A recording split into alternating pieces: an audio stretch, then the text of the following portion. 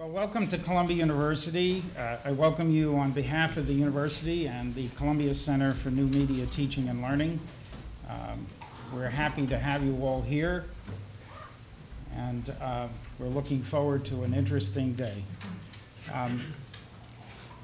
In the late 60s, it was customary among young people, and frankly, I'm not sure whether the tradition has managed to survive, for them to take off for the entire summer, and very often with very little money and with a backpack, and trek across Europe, go across even places like Siberia, and come back to college or university life at the end of the summer. And you need that context in order to understand a New Yorker joke that depicted two people moving across a kind of deserted plain. And the way the cartoon is constructed, they seem to be approaching one another. And when they get close to one another, one says to the other, "West End bar?" And the joke was, of course, that everybody who went to universities in the late 60s at some time or another had passed through the West End bar. Well, if that cartoon were reconstructed today, it's very possible that the caption that would be under the cartoon would be, "Aren't you a friend of Peter Kaufman's?" Seriously, I'd like to begin, I'm so glad that worked. I'd like to begin by thanking Peter for what we know will be, as always is the case, a banquet of ideas, and I frankly don't know anyone who could assemble the group of people that Peter has consistently assembled for these activities. And the only thing I told him he can't do is he can't charge tuition on the way out of the conference. Okay. I'd also like to thank Kathy from the Hewlett Foundation, who has provided the resources to make Peter's work with us at Columbia possible, which also includes this conference itself. And lastly, but certainly not least, I'd like to thank, and I don't see where he is, Maurice Matisse, my co-founder and co-director in the back next to the camera, who makes almost everything we do possible, including this conference, and the entire staff of people from the Columbia Center for New Media Teaching and Learning, who are too many to name, but they're around the periphery as well as in the audience, who make everything work so well. That's a prediction that I'm certain will turn out to be a correct one. Let me begin my comments, which will probably be completely orthogonal to the content of the conference, but nonetheless, these are my thoughts on technology in the present moment. Let me remind you of a poet whose name is Carl Spittler, who won the Nobel Prize in 1919. His main work, he was a Swiss, and his main work was called The Olympic Spring.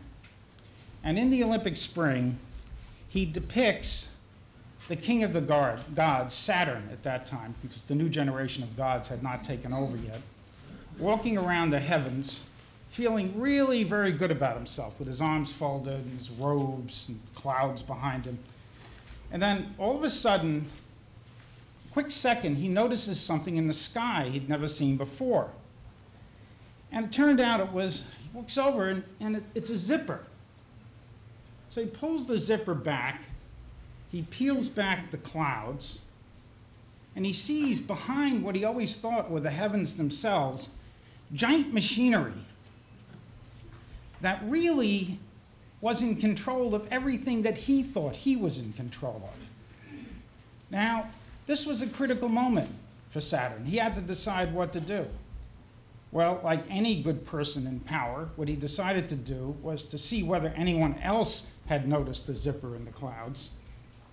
And when he noticed that no one did, he zipped that right back, he smoothed it over, he folded his arms again, and he continued to walk around with the same exact look on his face, but with a completely different feeling inside. One of the responses to technology, really for 200 years, by many people, has been one of denial.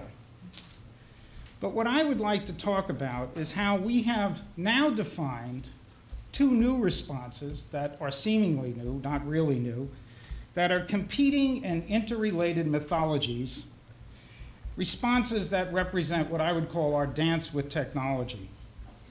They've become totalizing narratives. They're part of our popular media, as well as our higher expressions of thought and letters. One is related to the utopianism associated with digital media, new technologies that predicts a new age, on the one hand, and another, more dystopic in character, that predicts, in its most extravagant expressions, the end of the world. The utopian, and the sentence I wrote here for myself is either a conscious or unconscious descendant of the Hegelian evolutionary enlightenment-oriented past. A mouthful that I'm not sure I exactly know what means at this present moment, but perhaps more concretely characterized by our wonderful colleague who was recently deceased, Jim Carrey, in his article, Technology and Ideology, The Case of the Telegraph. He calls the response to technology in that age, in the case of the telegraph, the electrical sublime, a religious-like belief in the power of technology to provide us with a kind of deliverance. Carey quotes Gardner Spring, a preacher of that era. He says, "We are on the border of spiritual harvest. Thought now travels by steam and electric wire." These are familiar words. I would suggest that the tempered tone and spirit of much of the discourse surrounding Web 2.0 and digital technology in general has a very similar character. Consider what is implied in the following titles themselves. I'm going to try not to comment, but just try to take in the titles. A wealth of networks. A wisdom of networks. Infotopia. The world is flat, and a little comment here, and therefore everyone's oyster. The age of spiritual machines. The singularity is near, and the list could actually go on and on. Perhaps the operative comment is the one that C. Wright Mills provides us with in the Sociological Imagination when he says, "Science, as it turns out, is not a technological second coming.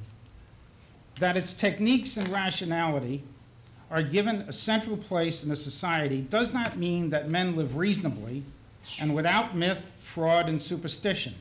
Universal education may lead to technological idiocy and nationalist provinciality, rather than to informed and independent intelligence. The mass distribution of historic culture may not lift the level of cultural sensibility, but rather merely banalize it and compete mightily with the chance for creative innovation." Now let's turn to the other totalizing myth, the counterpart to utopia, the dystopic. It too is either a conscious or unconscious descendant of a much more pessimistic tradition in social thought, from Adam Smith to contemporary social theorists such as Richard Sennett, or a little further back, Michel Foucault. And it finds expression also in a range of different forms: fiction, science, mass media. Novels that I've recently read: Cormac McCarthy, The Road, the story of a father and a son trying to survive and maintain hope in a world rendered a wasteland. Jim Crace, The Pest House, the story of two young adults trying to save themselves also in a world wasted by disaster. Or Matthew Sharp's Jamestown, the novel, a book that the author himself calls a post-annihilation narrative. Vast literatures in the domain of environmental science, some very scientific, some less so, all predicting the end, and perhaps most poignantly captured by a recent Times article about the gnawing away of the land itself at a particular place in England and the effect it's having on the lives of people. an equally vast literature on the fact that the Earth is not only not flat, but gradually being forced into a bimodal form of injustice, returning us to a 21st century form of feudalism. Think about television. I missed the end of Heroes last night. But television with Heroes in 24 as two examples, both envisioning nuclear catastrophes in American cities. In the past, TV helped us to digest national disasters by trivializing them, particularly after the Vietnam War. Every series had some kind of plot line that was related to Vietnam that somehow gradually, in a sense, provided us with a kind of national digestion of a series of events that were intolerable to the people who experienced them. But now, what we have is TV is preparing us for the worst, so the trivialization is prospective, or protreptic, as the ancients would have said. Well, these utopian and dystopic mythologies are symptomatic of our deepest-seated fears and hopes about the direction of human events, which we acknowledge is deeply dependent on the power of technology in our lives. They together are our ghost dance. As for the Hopi Indians in a threatened world, they together give expression to the fear of what might be extinction, as well as our childlike hope for a salvation. Yet neither provides effective guidance in the operational dimensions of our professional lives. We as educators and scholars and allied actors of all kinds still deal with daily choices that are burdened with histories and rooted in habitual practice. I would like to propose that the reinvention of ourselves should begin with an analysis of those histories and a reinvention of those practices that define our way of being in the world. Let me give a brief example, and it can only be brief. The problem of the journalist at the present time and the education of journalists in the age of new media. Quoting Bill Moyers, quoting Michael Schutzen, who is a colleague of ours at Columbia. Quote, Michael Schutzen, one of the leading scholars of communications in America, who writes in the current Columbia Journalism Review that while all media matter, some matter more than others. And for the sake of democracy, print still counts, especially print that devotes resources to gathering news. Network TV matters, he said. Cable TV matters, he said.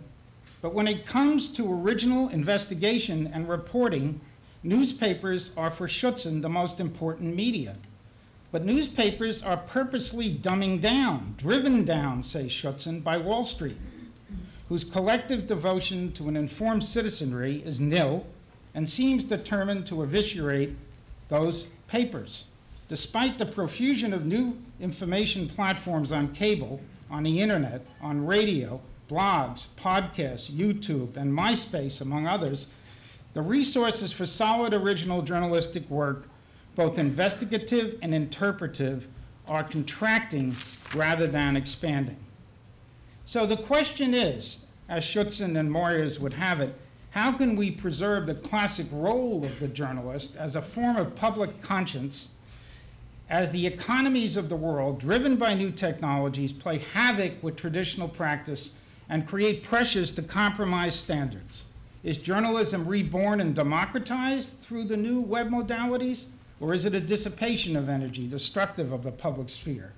A host of specific questions. What is the nature of narrative in the age of multimedia? Can we preserve the best of what we did and still report on the web? What are the new tools that allow for new ways to discover the facts, the first task of the journalist? And what is the nature of presentation when it is possible to provide readers with the capacity to manipulate the data itself of reportage? How should we educate the journalists of the future to prepare for the changing universe? Should journalists be educated the same way as businessmen and lawyers through the use of case studies that allow for a higher level of reflectiveness that go beyond practice? What is the place of simulation? The only thing that we are absolutely certain of is that redefining the profession is also redefining preparation for it. The challenge is, how do you introduce an element of mindful practice and creation into a historical process that is reshaping itself dynamically and swiftly. And that is the general question. How do we remain masters of our fate? So what should we do, those of us who have to act each day in environments equally complex as that is journalism? Those who are educators, those who are people who work in cultural institutions, the full panoply of human enterprises. Here are my simple rules. As educators and producers of culture, we should choose to be in the middle of things and derive our interventions from the problems and challenges of the actual circumstances. We call this design research at the Columbia Center for New Media, a form of research that quickly yields forms of practice to be just as quickly critiqued and changed. Be aware of the size of the investment needed to do anything of consequence in a sustained way, those of you who are from foundations. We consistently underestimate what it takes to reinvent education and to reshape our cultural institutions and our mediating institutions and the human professions, but rarely blink an eye at what it takes to fund the military and its destructive mission. $2 billion were invested in producing simulations in order to be able to anticipate the events of the first Iraqi invasion. And Norman Schwarzkopf said it was almost as if he had already done it. Well, what if we spent $2 billion building simulations of human engagement in order to support the emergence of new forms of professional practice? Neither a utopian nor a dystopic be. But if your utopian urge is too strong, use it to fuel your imagination so that you can get past the jargon that imprisons our perception and our capacity to glimpse new horizons. Lastly, for encouragement, remember what Hannah Arendt has told us in her work on revolution. It was only the rise of technology and not the rise of modern political ideas as such, which refuted the old and terrible truth that only violence and rule over others could make some men free. Arendt was speaking about other technologies, and now it's our turn to make our media and our technologies further expand the domain of freedom and human well-being.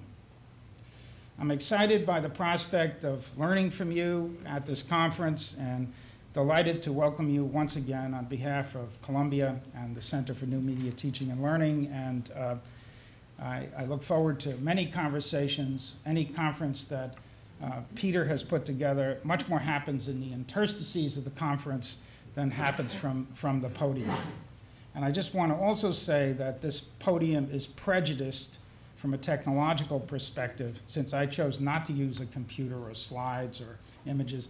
I had to use the computer itself, actually whatever this is, the Tron up here, as something to hold my papers up so that my glasses could get the right focal length. But thank you for your attention, and I guess next on the list is Kathy Cassaway from the William and Flora Hewlett Foundation, a person who's been very generous in representing the foundation and supporting our conference.